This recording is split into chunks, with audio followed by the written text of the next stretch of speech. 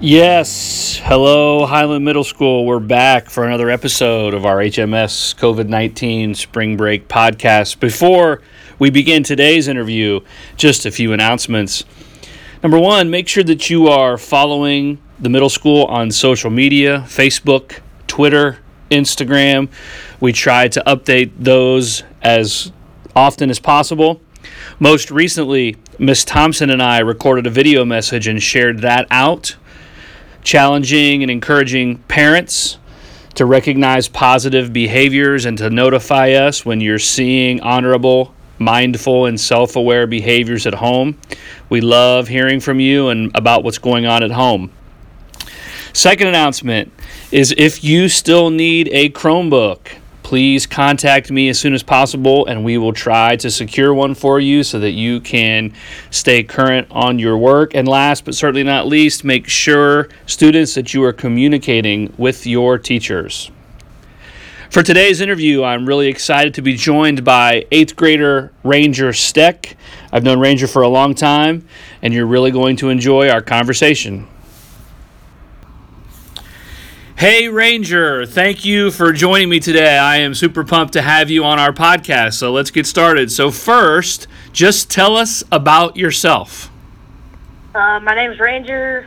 I'm in 8th grade, and my extracurricular activities, I come to the barn every day to help my family and play basketball, baseball, and football. And I have 3 pets, and we're about to get 2 pigs soon. So, Ranger, how long have you gone to Highland? I've gone to Highland since kindergarten. So you're a lifer. Yeah, I've been at Highland my whole life. That's awesome. And listeners, I've known Ranger for a long time as well, and so like I said, I'm super excited to have him joining us today. So Ranger, what have you found to be the biggest challenge in our current situation? I think the biggest challenge is not being able to see my friends and not being able to have conversations with them.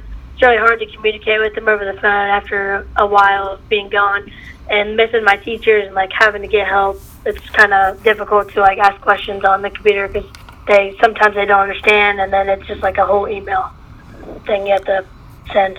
So it's kind of. So Ranger, what if I were to ask you, would you rather be in school right now? What would your answer be?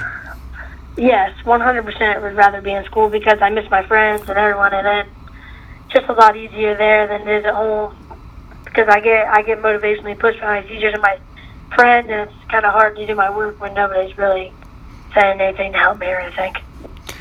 So tell us a little bit about your daily schedule right now. So in the morning, I get up at 7:45, 8 o'clock, come to the barn till 12:30, 1 o'clock, and work with my family. And then I go home and I eat lunch usually, and then I get on my computer and do what I need to do for the school day.